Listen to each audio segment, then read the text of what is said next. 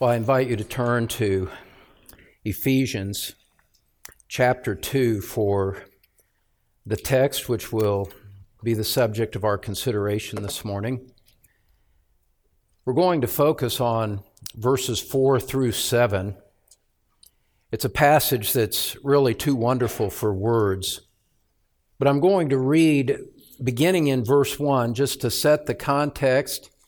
We've considered the first 3 verses over the past 2 weeks, and it seems fitting to me to read those as the review that will help us appreciate what we find in verses 4 through 7. So Ephesians chapter 2, beginning in verse 1, we read, "And you were dead in the trespasses and sins in which you once walked, following the course of this world, following the prince of the power of the air, the spirit that is now at work in the sons of disobedience, among whom we all once lived in the passions of our flesh, carrying out the desires of the body and the mind, and were by nature children of wrath like the rest of mankind. But God, being rich in mercy, because of the great love with which He loved us, even when we were dead in our trespasses, made us alive together with Christ. By grace you have been saved, and raised us up with Him, and seated us with Him in the heavenly places in Christ Jesus, so that in the coming ages He might show the immeasurable riches of His grace in kindness toward us in Christ Jesus." I want to start today's message with what they tell you to do kind of at the end. They tell you at the end of a message, as they teach you to preach, to make application and to, help people see the significance of what they've heard. Today we're going to flip that script and we're going to reverse it. You know that I like to break the rules that people try to impose on preaching, and so I'm going to do that today because I think it will be helpful. And I speak to you individually in what I'm about to say. I'm speaking to each one of you and calling you to one of 2 kinds of responses, depending on what you were like when you came in, and even where you are at with the Lord Jesus Christ. If you are not a Christian, or you have been a careless, casual Christian and spiritually indifferent and prayerless for an extended period of time, this message is a call to you to repent. It's a call to you to repent in light of the greatness of the goodness of God that you have treated so casually and have despised with your indifferent life and your hard, callous attitude toward Jesus Christ and His saving gospel. If you've been bitter and resentful and questioning God, I call you to repent in this message that lies ahead, because there is no justification whatsoever for that kind of life, for that kind of attitude in response to the God that I am and the Christ that I'm about to have the privilege to proclaim to you. So understand that God has brought you here, put His thumb on your heart and said, today is the day of repentance for you in light of what you're about to hear. For those of you that are walking with Christ and bring so much joy to your pastor, you manifest it in so many different ways that you're earnest about the things of Christ. You love His Word, you love His people, you long for heaven, you love to pray. You have burdens, spiritual burdens for those that are near you, which is a mark of the work of the Spirit of God in your heart. Today's message for you is a joyful call to gratitude and to give thanks to God for the goodness that He has shown to you, as explained in the passage that lies just ahead of us. We either walk out grateful or we walk out repentant in response to today's message. Or if you harden your heart against it all, you walk out condemned. because there is no other way to think about the passage that is in front of us here this morning.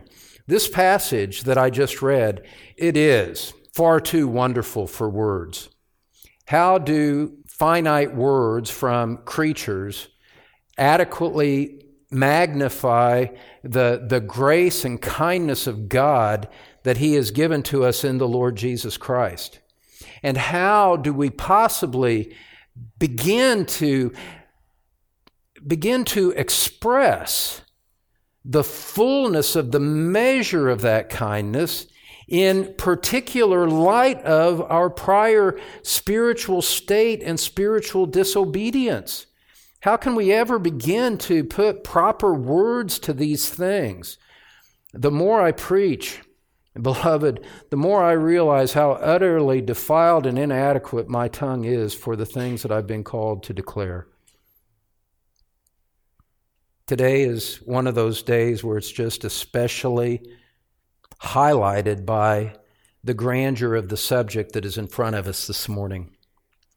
Remember from last time, we looked at the first 3 verses, and we said that every unsaved person, everyone that's born into this world, is born into a condition, a state of separation from God.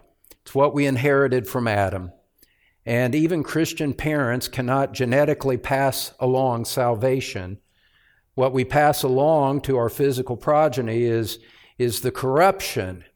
It takes a work of God for someone to become a Christian. You must be born again. Every one of us has been born once in this room. Those of you over the live stream or watching on the video in subsequent time, we've all been born once. The question is whether we've been born again. And if you have not been born again, what Scripture says is that you were dead in trespasses and sins, that you were a rotting spiritual corpse with no spark of divinity, no spark of goodness in you. In the sight of God, no matter how you might be a kind person on a human level externally, that none of that brings any merit to your soul before a holy God.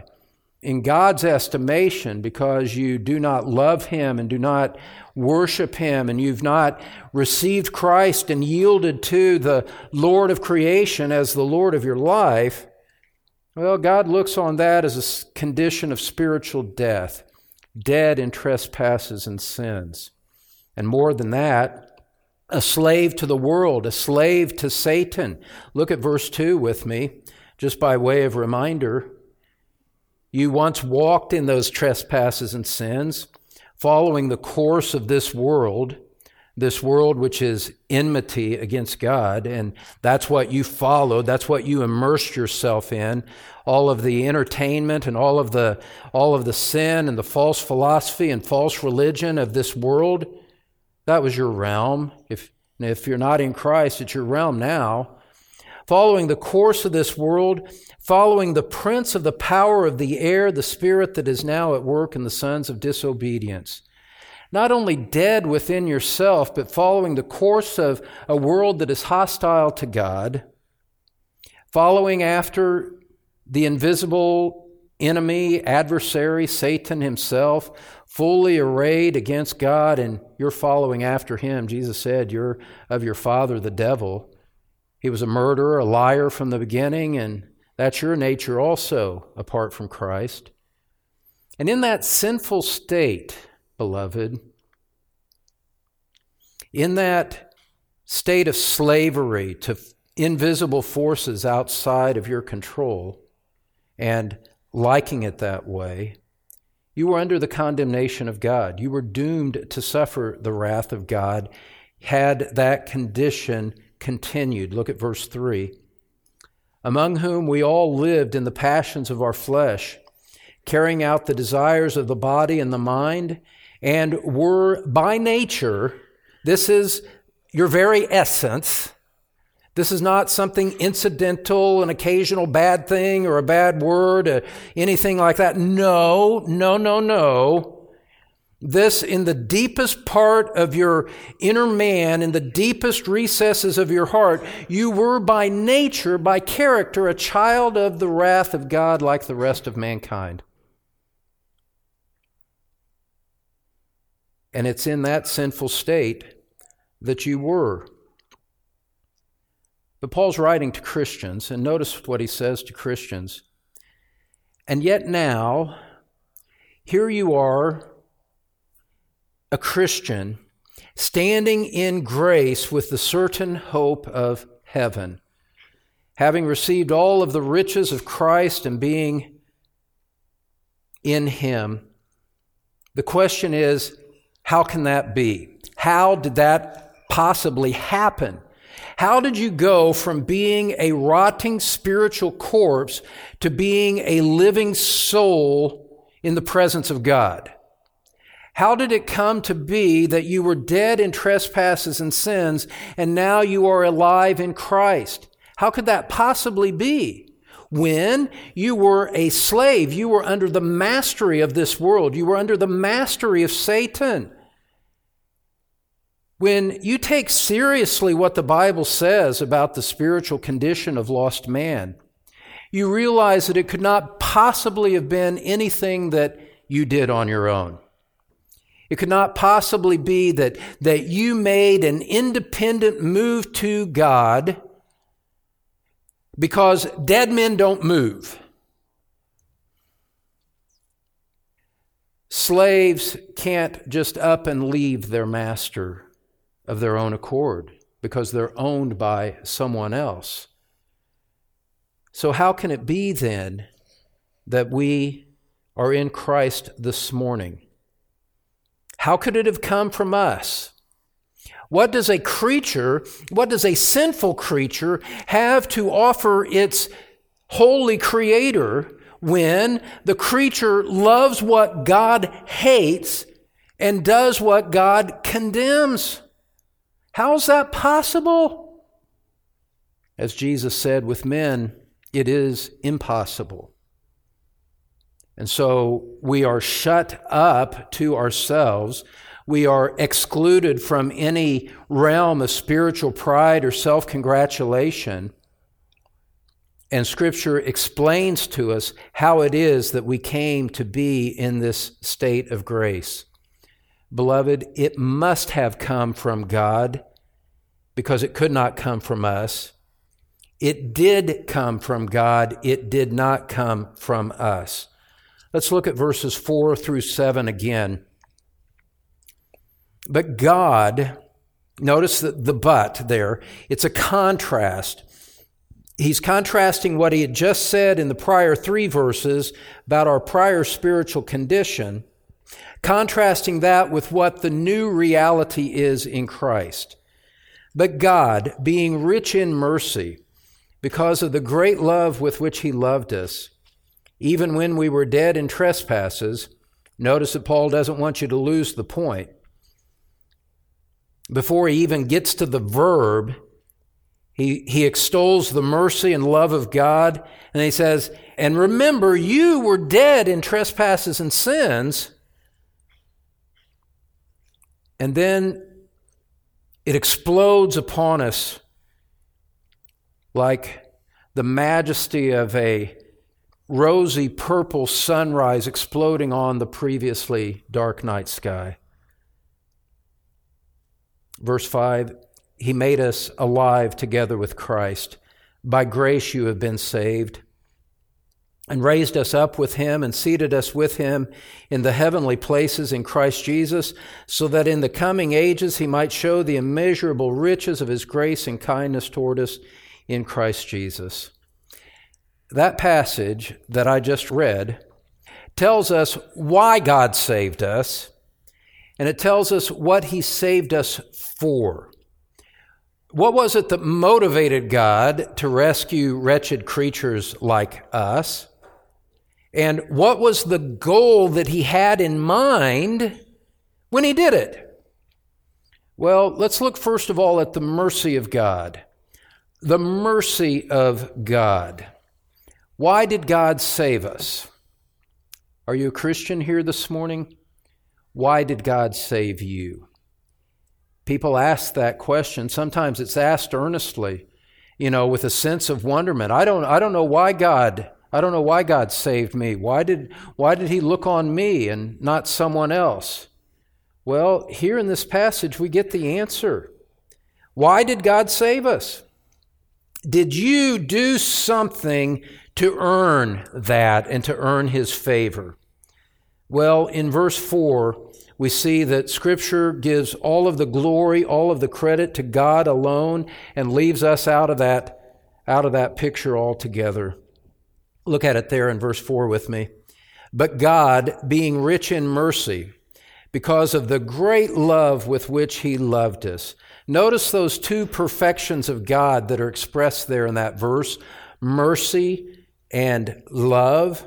And not just mercy and love, but rich mercy and great love. Paul has flipped a switch, you might say, and has brought us to a profound contrast. You might reasonably make the case that this is the most profound contrast in all of the universe that could ever take place in the course of time. By contrast, we were ruined, hopeless, and condemned. But God, there at the start of verse 4, but God accomplished what we could not do. In fact, he gave to us that which we did not even seek. We did not seek him, he sought us. The seeker in salvation, this is one of the reasons to detest seeker-sensitive ministry, because it commends people as though they are seeking God when Scripture says it's the exact opposite.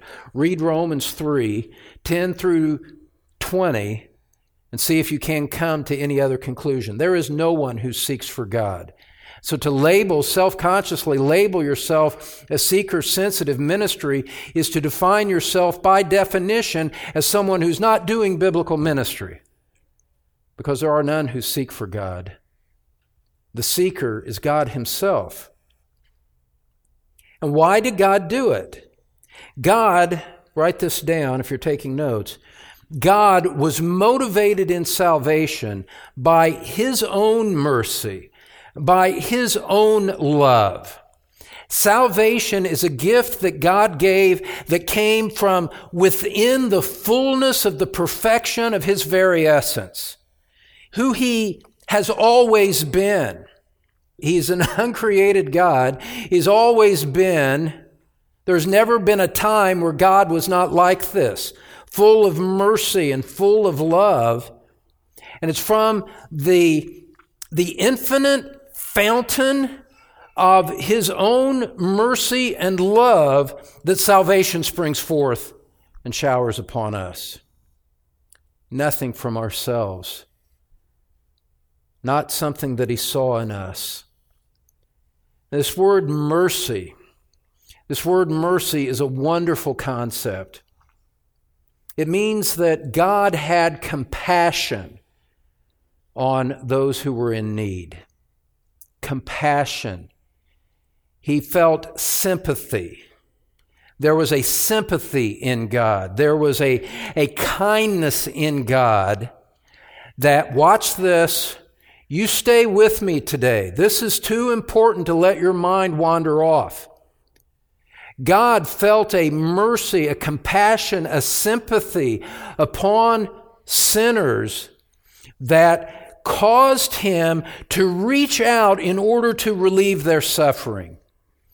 God looked on you in the depth of your sin, in the depth of your slavery to the world and to Satan, looked on you in the ignorant rebellion that you lived against him, looked beyond your transgressions, looked beyond your sin, and said, I see the need there. I care about that need.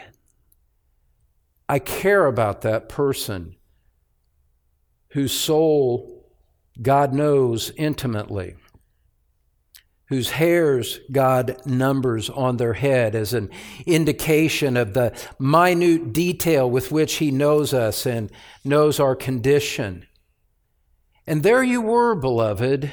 There you were in great need, whether you were an outwardly moral person that just had no life of God within you, or whether you were a profligate sinner lying on the road, drunk and out of your mind, or whatever point in between you might have found like that. You were oblivious. You were unaware of the danger. You were unaware of your masters. In short, you were in very great need, separated from God, captive to evil powers, and condemned as a son of wrath. And God, through nothing in you, looked on you, and as it were, in the moment that the Spirit of God came to you and drew you to Christ, said, I will have mercy on this one. I see that need. The bowels of my compassion are kindled, and I now will carry out what I planned before the beginning of time, and which I've purposed to end in glory. Now I will act, and in compassion, in mercy, in kindness, in patience, in goodness, in immeasurable grace, the Spirit of God came to you through somehow the proclamation of the Word of God to you and worked in your heart to draw you to Christ. Jesus said, no one can come unless the Father draws him. And so God was rich in mercy upon you.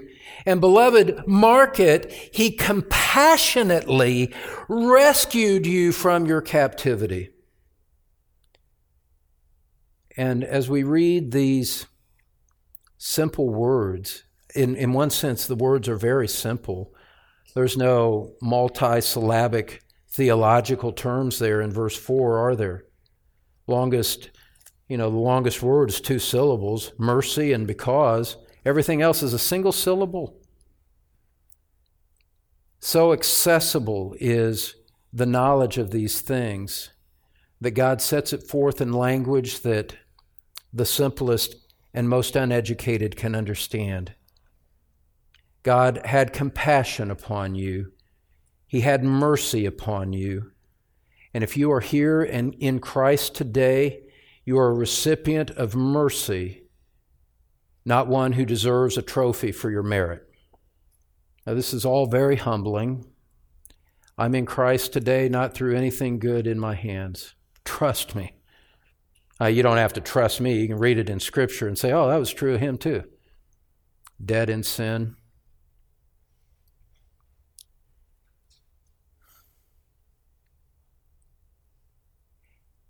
And there's just no question, beloved, that we don't dwell here enough. It's why we start to grumble about our circumstances. It's why we get discontent. It's because we're dissatisfied, we're not thoroughly acquainted enough with this great mercy of God and recognizing the infinite value of His mercy, recognizing the infinite worth because it comes from His infinite essence. And so, look at verse 4 with me again. God, being rich in mercy, because of the great love with which He loved us. God loved us with a great love. He didn't just turn on the garden hose, one little click, and let a little bit dribble out for you to take and drink from. He opened up the full faucet with a 6-inch pipe, so to speak. Obviously, I'm speaking metaphorically here. And he just opened the pipe of His mercy so that it gushed out upon you. And it's still gushing out today. And it'll gush throughout all of eternity. So great is His love. And understand, beloved, when you think about the love of God, you should not equate it with the superficial, sentimental way that the world treats love in cheap songs and in cheap media entertainment and cheap videos and all of that. You shouldn't think about it in those sentimental ways that just kind of tug at your heartstrings and then you move on to something else, 5 minutes or 30 minutes later. No. We should not think such meager thoughts about the great love of God. God's love is His commitment to act for the highest good of His people. God loved you not with an impulse of emotion, but God loved you as an expression of commitment that He would make you belong to Him, that He would redeem you from sin, that He would adopt you into His family and keep you in His family until you arrive safely in heaven.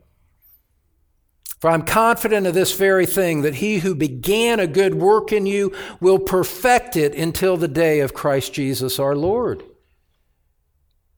And so God is not this is not teenage puppy love. This is an order of love that is geometric magnitudes above what we could ask or think. He secured your good. He secured your temporal good and, more importantly, your eternal good by saving you in Christ. Now look over at Romans chapter 5 with me. This is a good text to have alongside in our minds in Romans chapter 5. Again, beloved, as you're turning there, let me just remind you, one of three things happens as you walk out here today. You either walk out with a heart full of gratitude for the God of your salvation and the Christ of your salvation, profoundly grateful for what He has done to your unworthy soul, or you repent and say, I've treated this far too lightly. I haven't even been a Christian, but I repent and turn to Christ today, and I walk out a repentant, joyful soul. Or you walk out condemned for being so cold and indifferent to the matchless mercy and love of God. There's no other alternative. Romans chapter 5, verses 6 through 10. For while we were still weak, at the right time, Christ died for the ungodly. For one will scarcely die for a righteous person, though perhaps for a good person one would dare even to die. But God shows His love for us in this way, in that while we were still sinners, Christ died for us. Notice the time frame. Notice the state in which Christ did this. It's while you were still a sinner. It's not that you became good enough and God responded to your goodness by saying, oh, I'll save you now. No, it's while you were a sinner. And so perhaps someone's here, hasn't been here long, and you're thinking, well, I'm going to work on getting better so that God will save me. Perish the thought. Give it up now. You can't make yourself good enough for God to love you. There's nothing you could do to earn the rich mercy and great love of God. To think that you could earn it is misguided. Satan misleads you. Your past false religion carries you away into the remnants of its effect upon you. No, this is for sinners. Jesus said, I did not come to call the righteous, but sinners to repentance. Stop trying to make yourself better. Come as a sinner who deserves nothing and ask for mercy. And what will you find? You'll find rich mercy, great love poured out upon you, because it was while we were sinners that Christ died for us, not after we made ourselves better. See, you're hopelessly ruined. And when you're trying to get better, to earn the favor of God, You're showing that you don't understand the gospel at all. You don't understand yourself at all. The understanding with which we approach Jesus Christ for salvation, I am ruined, I am lost, I am condemned, and justly so. Justly so. And so God, have mercy on me, the sinner. That's the condition in which we approach Him. Look at verse 9, Romans 5. Since therefore we have now been justified by His blood, much more shall we be saved by Him from the wrath of God. For if while we were enemies, there it is again, beloved, while we were enemies of God, we were reconciled to God by the death of His Son, much more now that we are reconciled shall we be saved by His life. You see, there's only one kind of person that God extends His love and mercy to, because it's the only kind of person that there is for Him to exercise it upon. God extends His love and mercy to people who are ungodly. God justifies the ungodly, Romans chapter 4, verse 5. And what this tells us about the God of salvation, what it tells us about the Lord Jesus Christ, the delicacy of the spiritual riches that we are about to taste. God is a kind and gracious God, not harsh and vindictive. If He were harsh and vindictive, then there would be no salvation offered. The fact that you're here in Christ shows that God has not been harsh or difficult with you. He's been abundant in grace. He's been very kind, very loving, very merciful.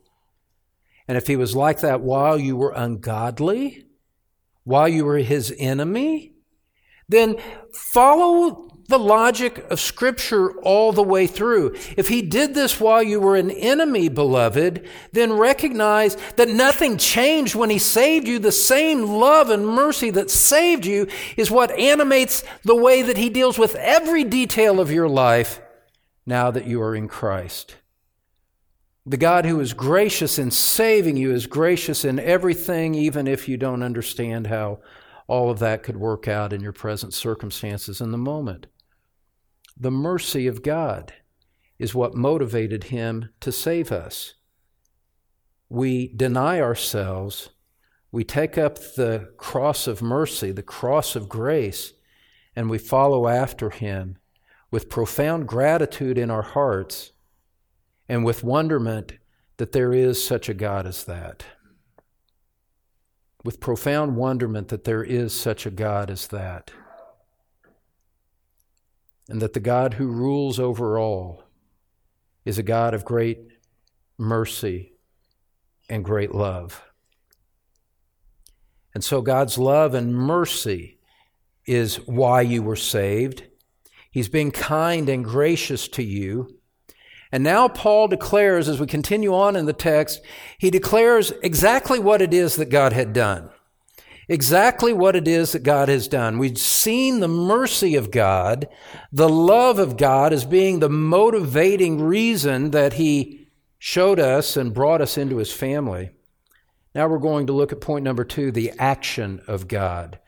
The action of God. What exactly did God do when He saved us? Well, beloved, follow me here. Follow me here. If you were dead in trespasses and sins, which you were, then, and that's your point of need, then obviously God is addressing your spiritual condition at the point of need. If you were dead, what did you need? Life. If you were dead, you could not generate that yourself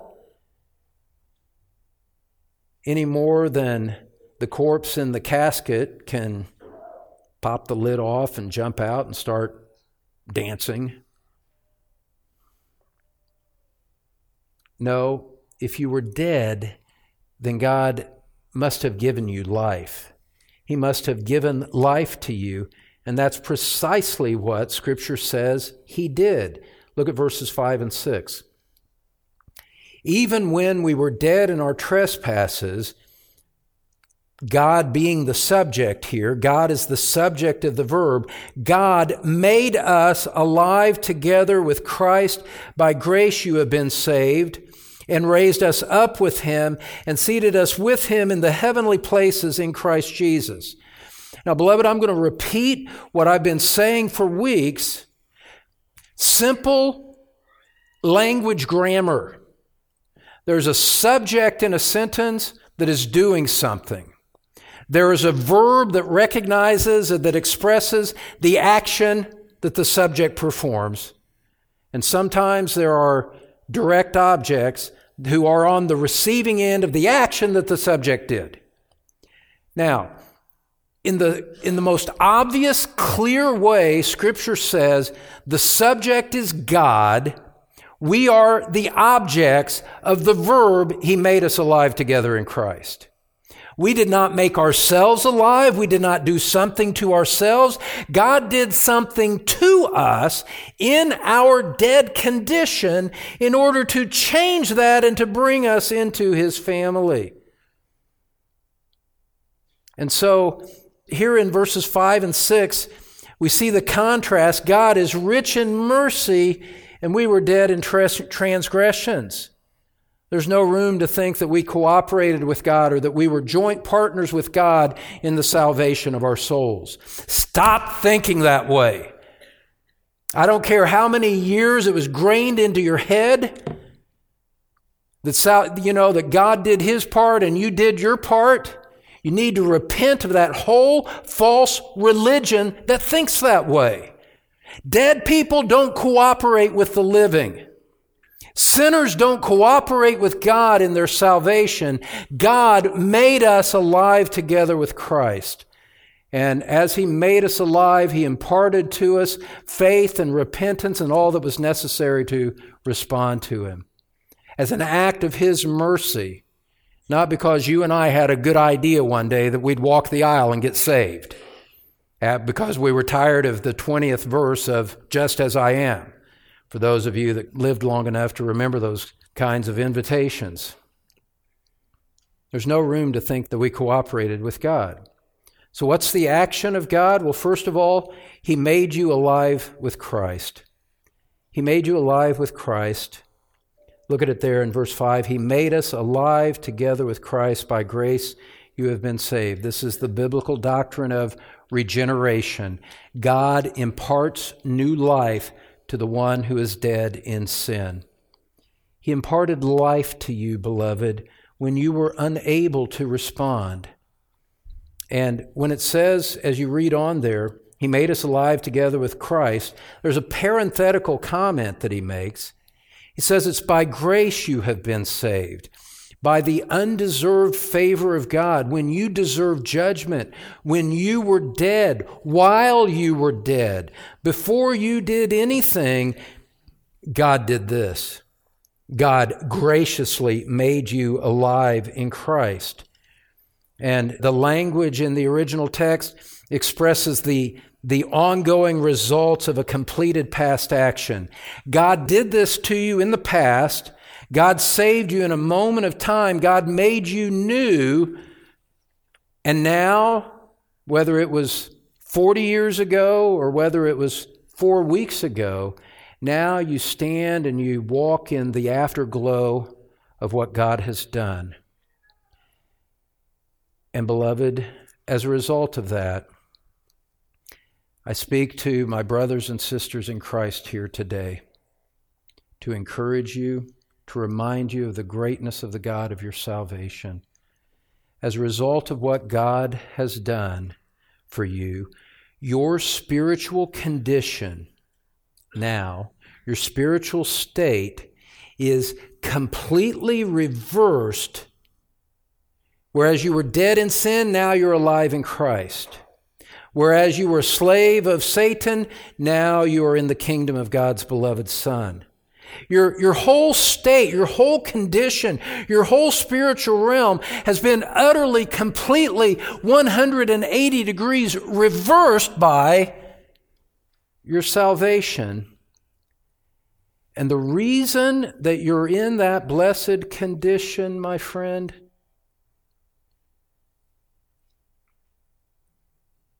the sole motivating factor was because God, in His compassion, wanted to be good to you.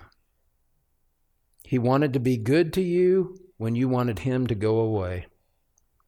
He wanted to be good to you while your life was an offense to His holiness. And yet God, as it were, I speak to try to help you understand. God looked and he wanted to be kind to you. Fully aware of all of your rebellion against Him and the hardness and the evil and the wickedness of your heart. Fully aware that you would continue to sin against Him after salvation. But it's like God said, I know all of that. He is omniscient after all. He didn't know all of that, right? He knows all of that. And yet there was something transcendent in which He, born out of motivations from His own character, said, yeah, but I want to be good to him, to her. I want to be kind. He wanted to be kind to you. He wanted to show mercy to you because that would please Him if He could do that. What God is like that? What God is like that? Only the God of Scripture. Only the Lord Jesus Christ.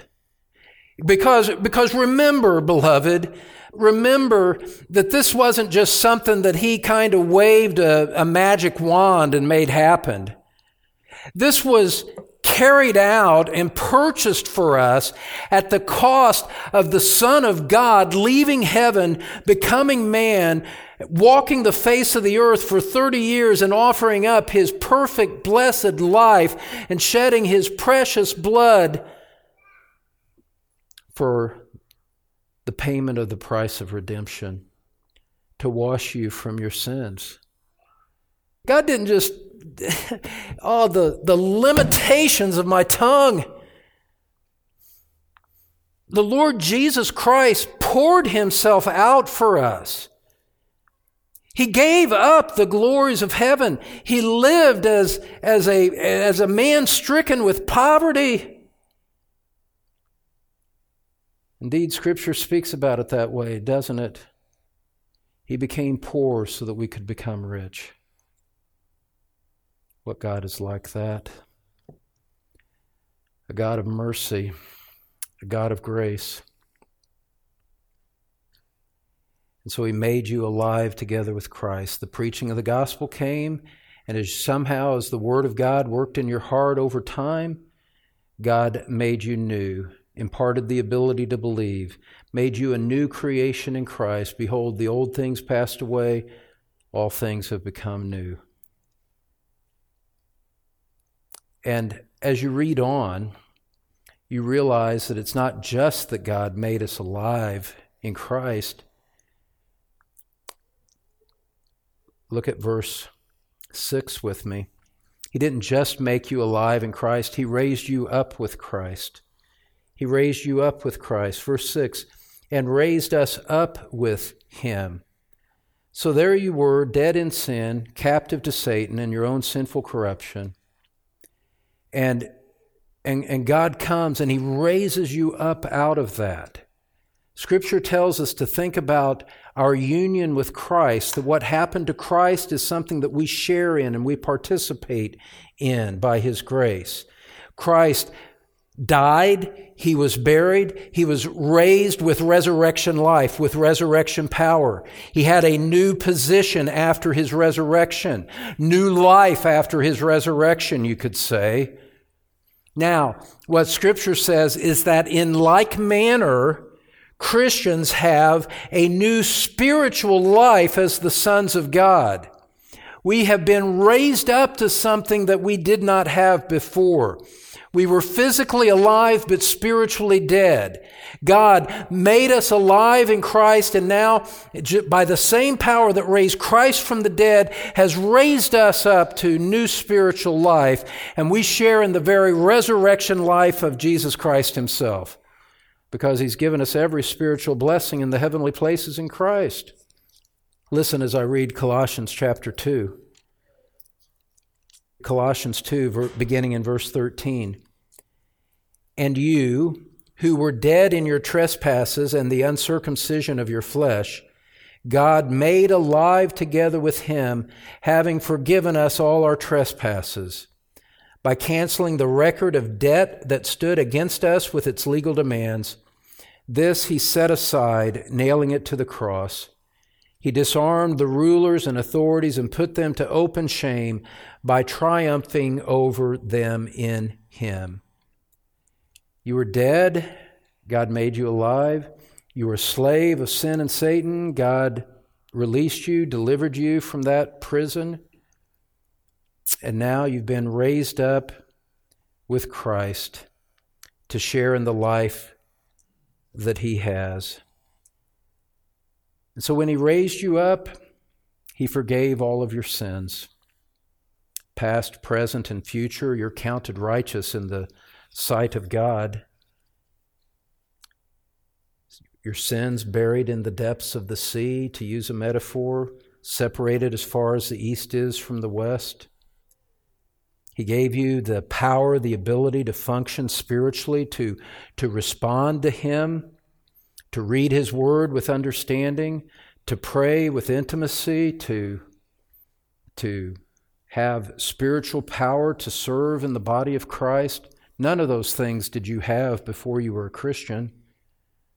He freed you from the demonic powers that held you captive. And so you're raised up to a new life, a new position, a new power that you never had before. And God did that because he wanted to. And he wanted to because he's a God of great love and rich mercy. And he chose to shower you with all of that. And so how can we respond with anything other than gratitude? How can we respond by saying, Lord, I've sought you with my inner man. I've sought you. I love you. I worship you. And yet I realize that even the best that I have to offer you isn't enough to be worthy of all that you've given and shown to me. And so he made you alive. He raised you up with Christ. We see also that he seated you with Christ in heaven. Look back to Ephesians chapter 2 here. Look at the end of verse 6, chapter 2, verse 6 in Ephesians. He seated us with him in the heavenly places in Christ Jesus. What God did for Christ, he's also done for you.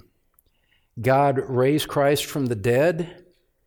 Christ ascended into heaven where he's at the right hand of God, interceding for the brethren. And Scripture says that he's raised you up and seated you in the heavenly places with Christ. Now, Paul obviously is not speaking geographically here. We should not think about this in spatial dimensions, because obviously Christ is in heaven where we cannot get to right now. We do not see him with our physical sight. He's removed from us, as he said to the apostles, I'm going away. I'll send the helper, but I'm going away. And so we shouldn't think about ourselves as being somewhere where we're not.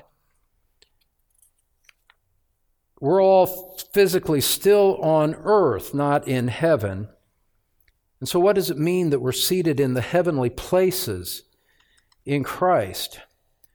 Well, the great theologian, biblical commentator, the Princeton theologian from the 19th century, Charles Hodge, who taught at that seminary for 50 years or more.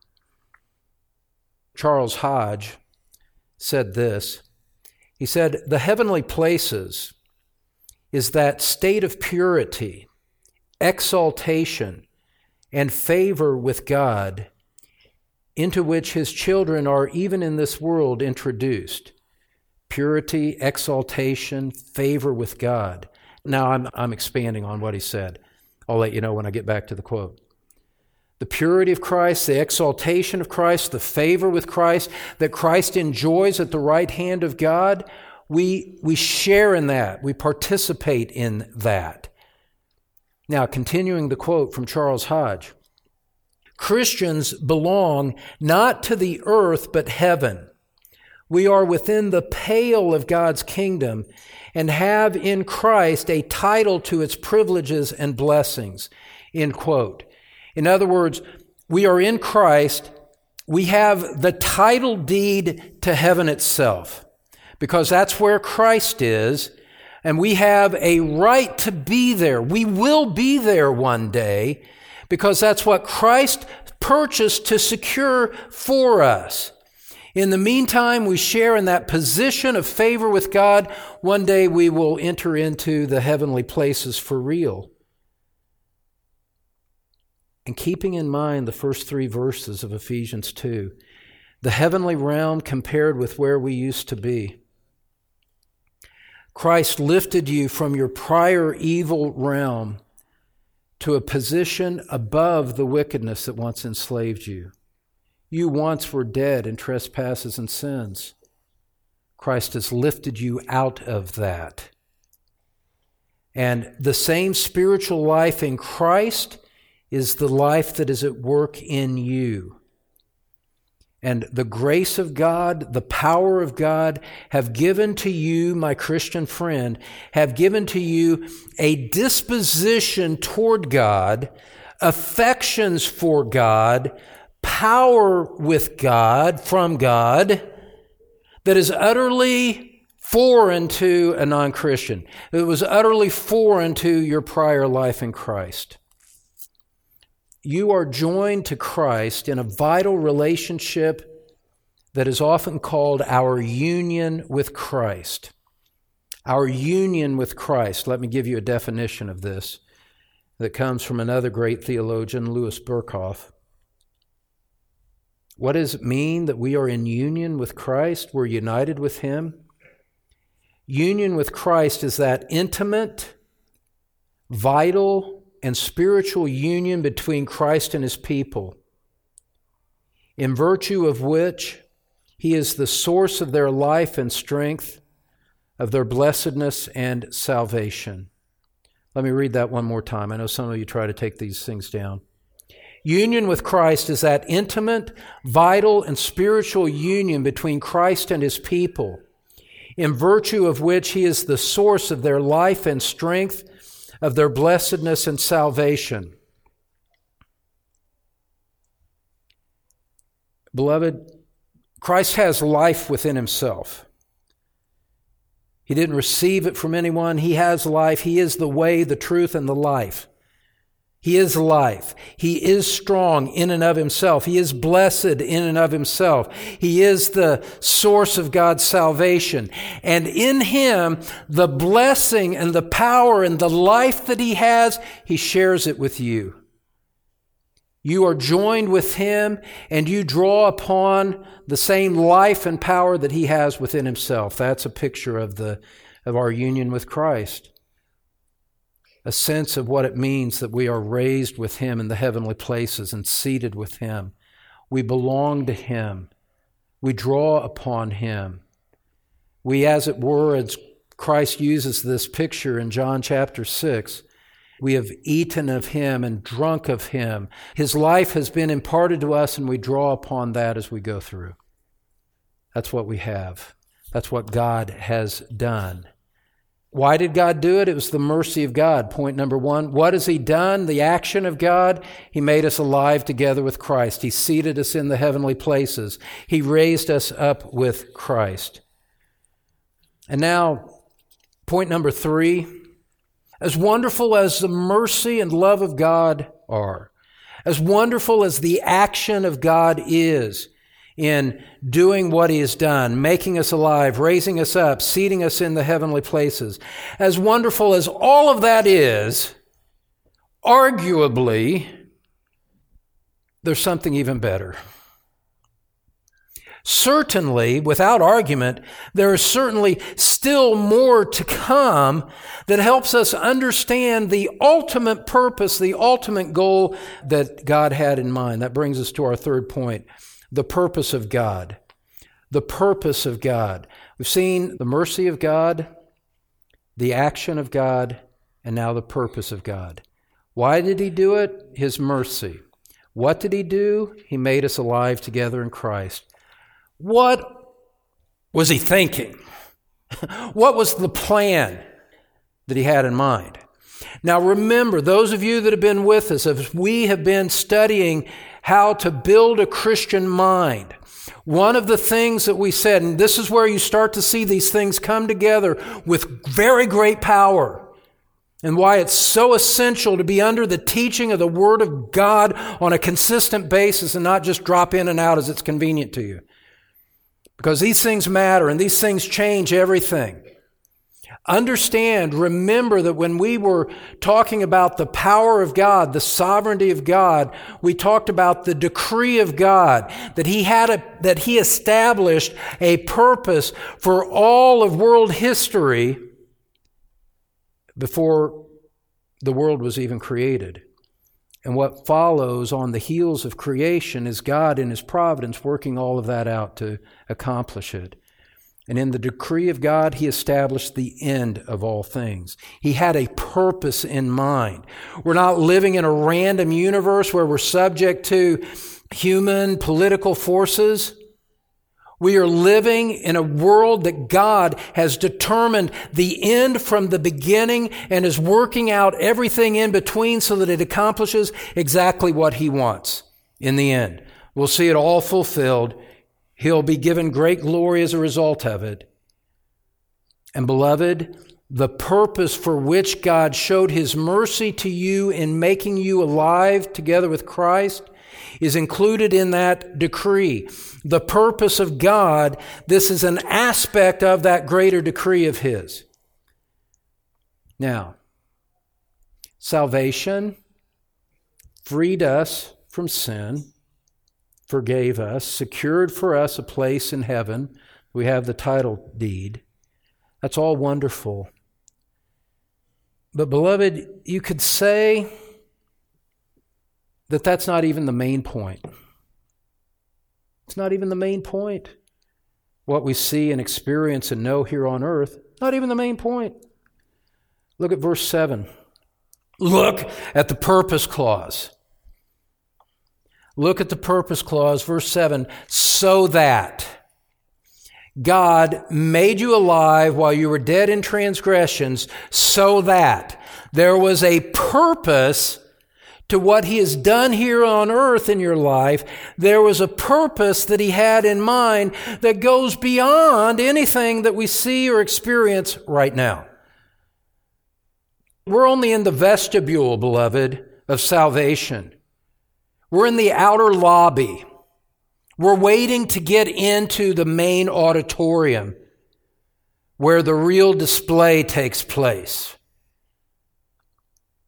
We're standing in line, waiting for something far greater. Verse 7, so that in the coming ages He might show the immeasurable riches of His grace and kindness toward us in Christ Jesus. You see, beloved, the purpose of God in saving you, the purpose of the mercy of God on you was eternal in nature, unending in nature. His purpose, which we have yet to enter into, is that when we enter into eternity, we would see with infinitely greater understanding, infinitely greater response, infinitely greater perception, how great His mercy is, how great His love is. To be in the abode of God, to be in His presence, to see the crucified and risen Christ face to face, and to be there, and for that to be home, with all evil banished, all sin gone, all the enemies of God banished and cast away, so that there is only the perfect love, the perfect righteousness of God, undiminished, unhindered by sin and time, that we would be there and that we would see that and give glory to Him for it. Who can understand these things? Who can proclaim majesties like that? We're going to enter into eternity, and the things that by the Spirit of God we know truly now, we appreciate now, we're going to find that it was a tiny drop of a portion of an ocean of blessing that awaited us when we entered into heaven. And somehow, in the unfolding ages of eternity,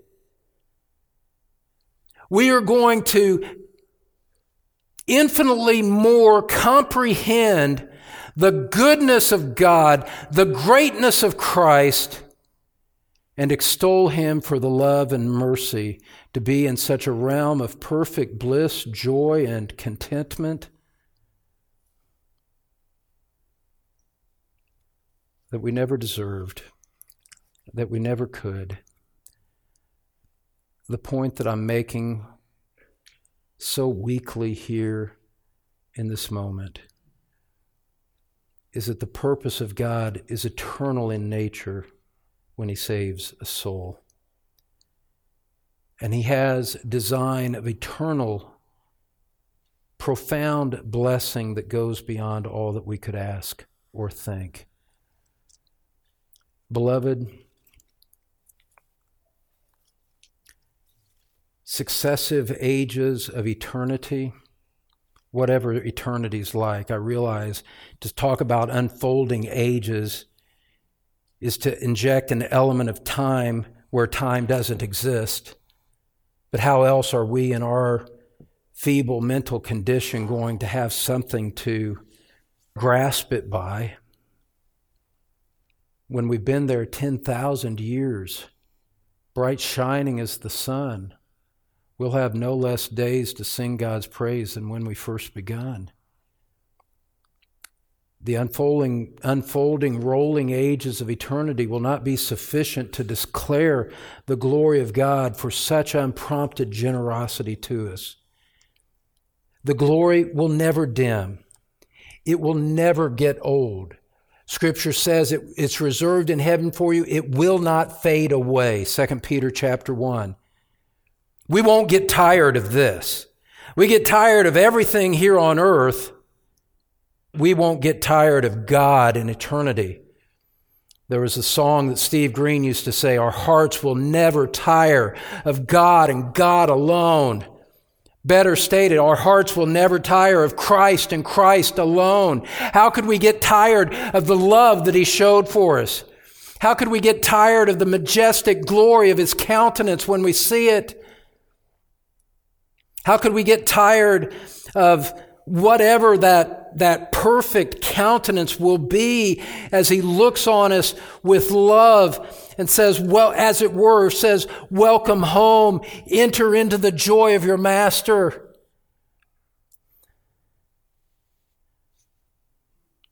The glory will never dim. The majesty will never weaken. We praise Him now. We'll praise Him much, much more effusively and effectively in heaven. And we'll do it forever. That's why God saved you. He wanted you to be there. He wanted you to be a part of that. He wanted you to share in the riches of His glory. While you were dead in transgressions, while you were an enemy, while you were helpless. God said, I want you to have that. Come to me. And with omnipotent might, he drew you to himself to make sure that you would not miss it. He didn't leave it to your flimsy will, your non-existent will to do anything good. He didn't leave it to that. God, by mercy, exercised omnipotent power to draw you to himself, to secure that eternal future for you without fail. My friend, if somehow you are still on the outside looking in at that kind of grace, Christ calls you to repent and to believe in him, to make this your own. My friend, there is nothing in God that hinders you from coming. God invites you. God welcomes you. God has given you this, however long I've been speaking, opportunity to realize the riches of salvation. And Jesus Christ says, come, drink of the living waters. It can be yours for free. If you walk out of here without Christ, it's not on him. It is not on him. All that we've heard today is offered to you freely. Come to Christ and be saved, every one of you, and share in the eternal outworking that will one day be ours in glory. Let's pray together. Father, we extol you for your grace. Father, either let us walk out full of gratitude or let us walk out in repentance. Don't let there be a remainder walking out condemned. In Christ's name, amen. Thanks for listening to Pastor Don Green from Truth Community Church in Cincinnati, Ohio. You can find more church information, Don's complete sermon library, and other helpful materials at thetruthpulpit.com, teaching God's people God's Word. This message is copyrighted by Don Green, all rights reserved.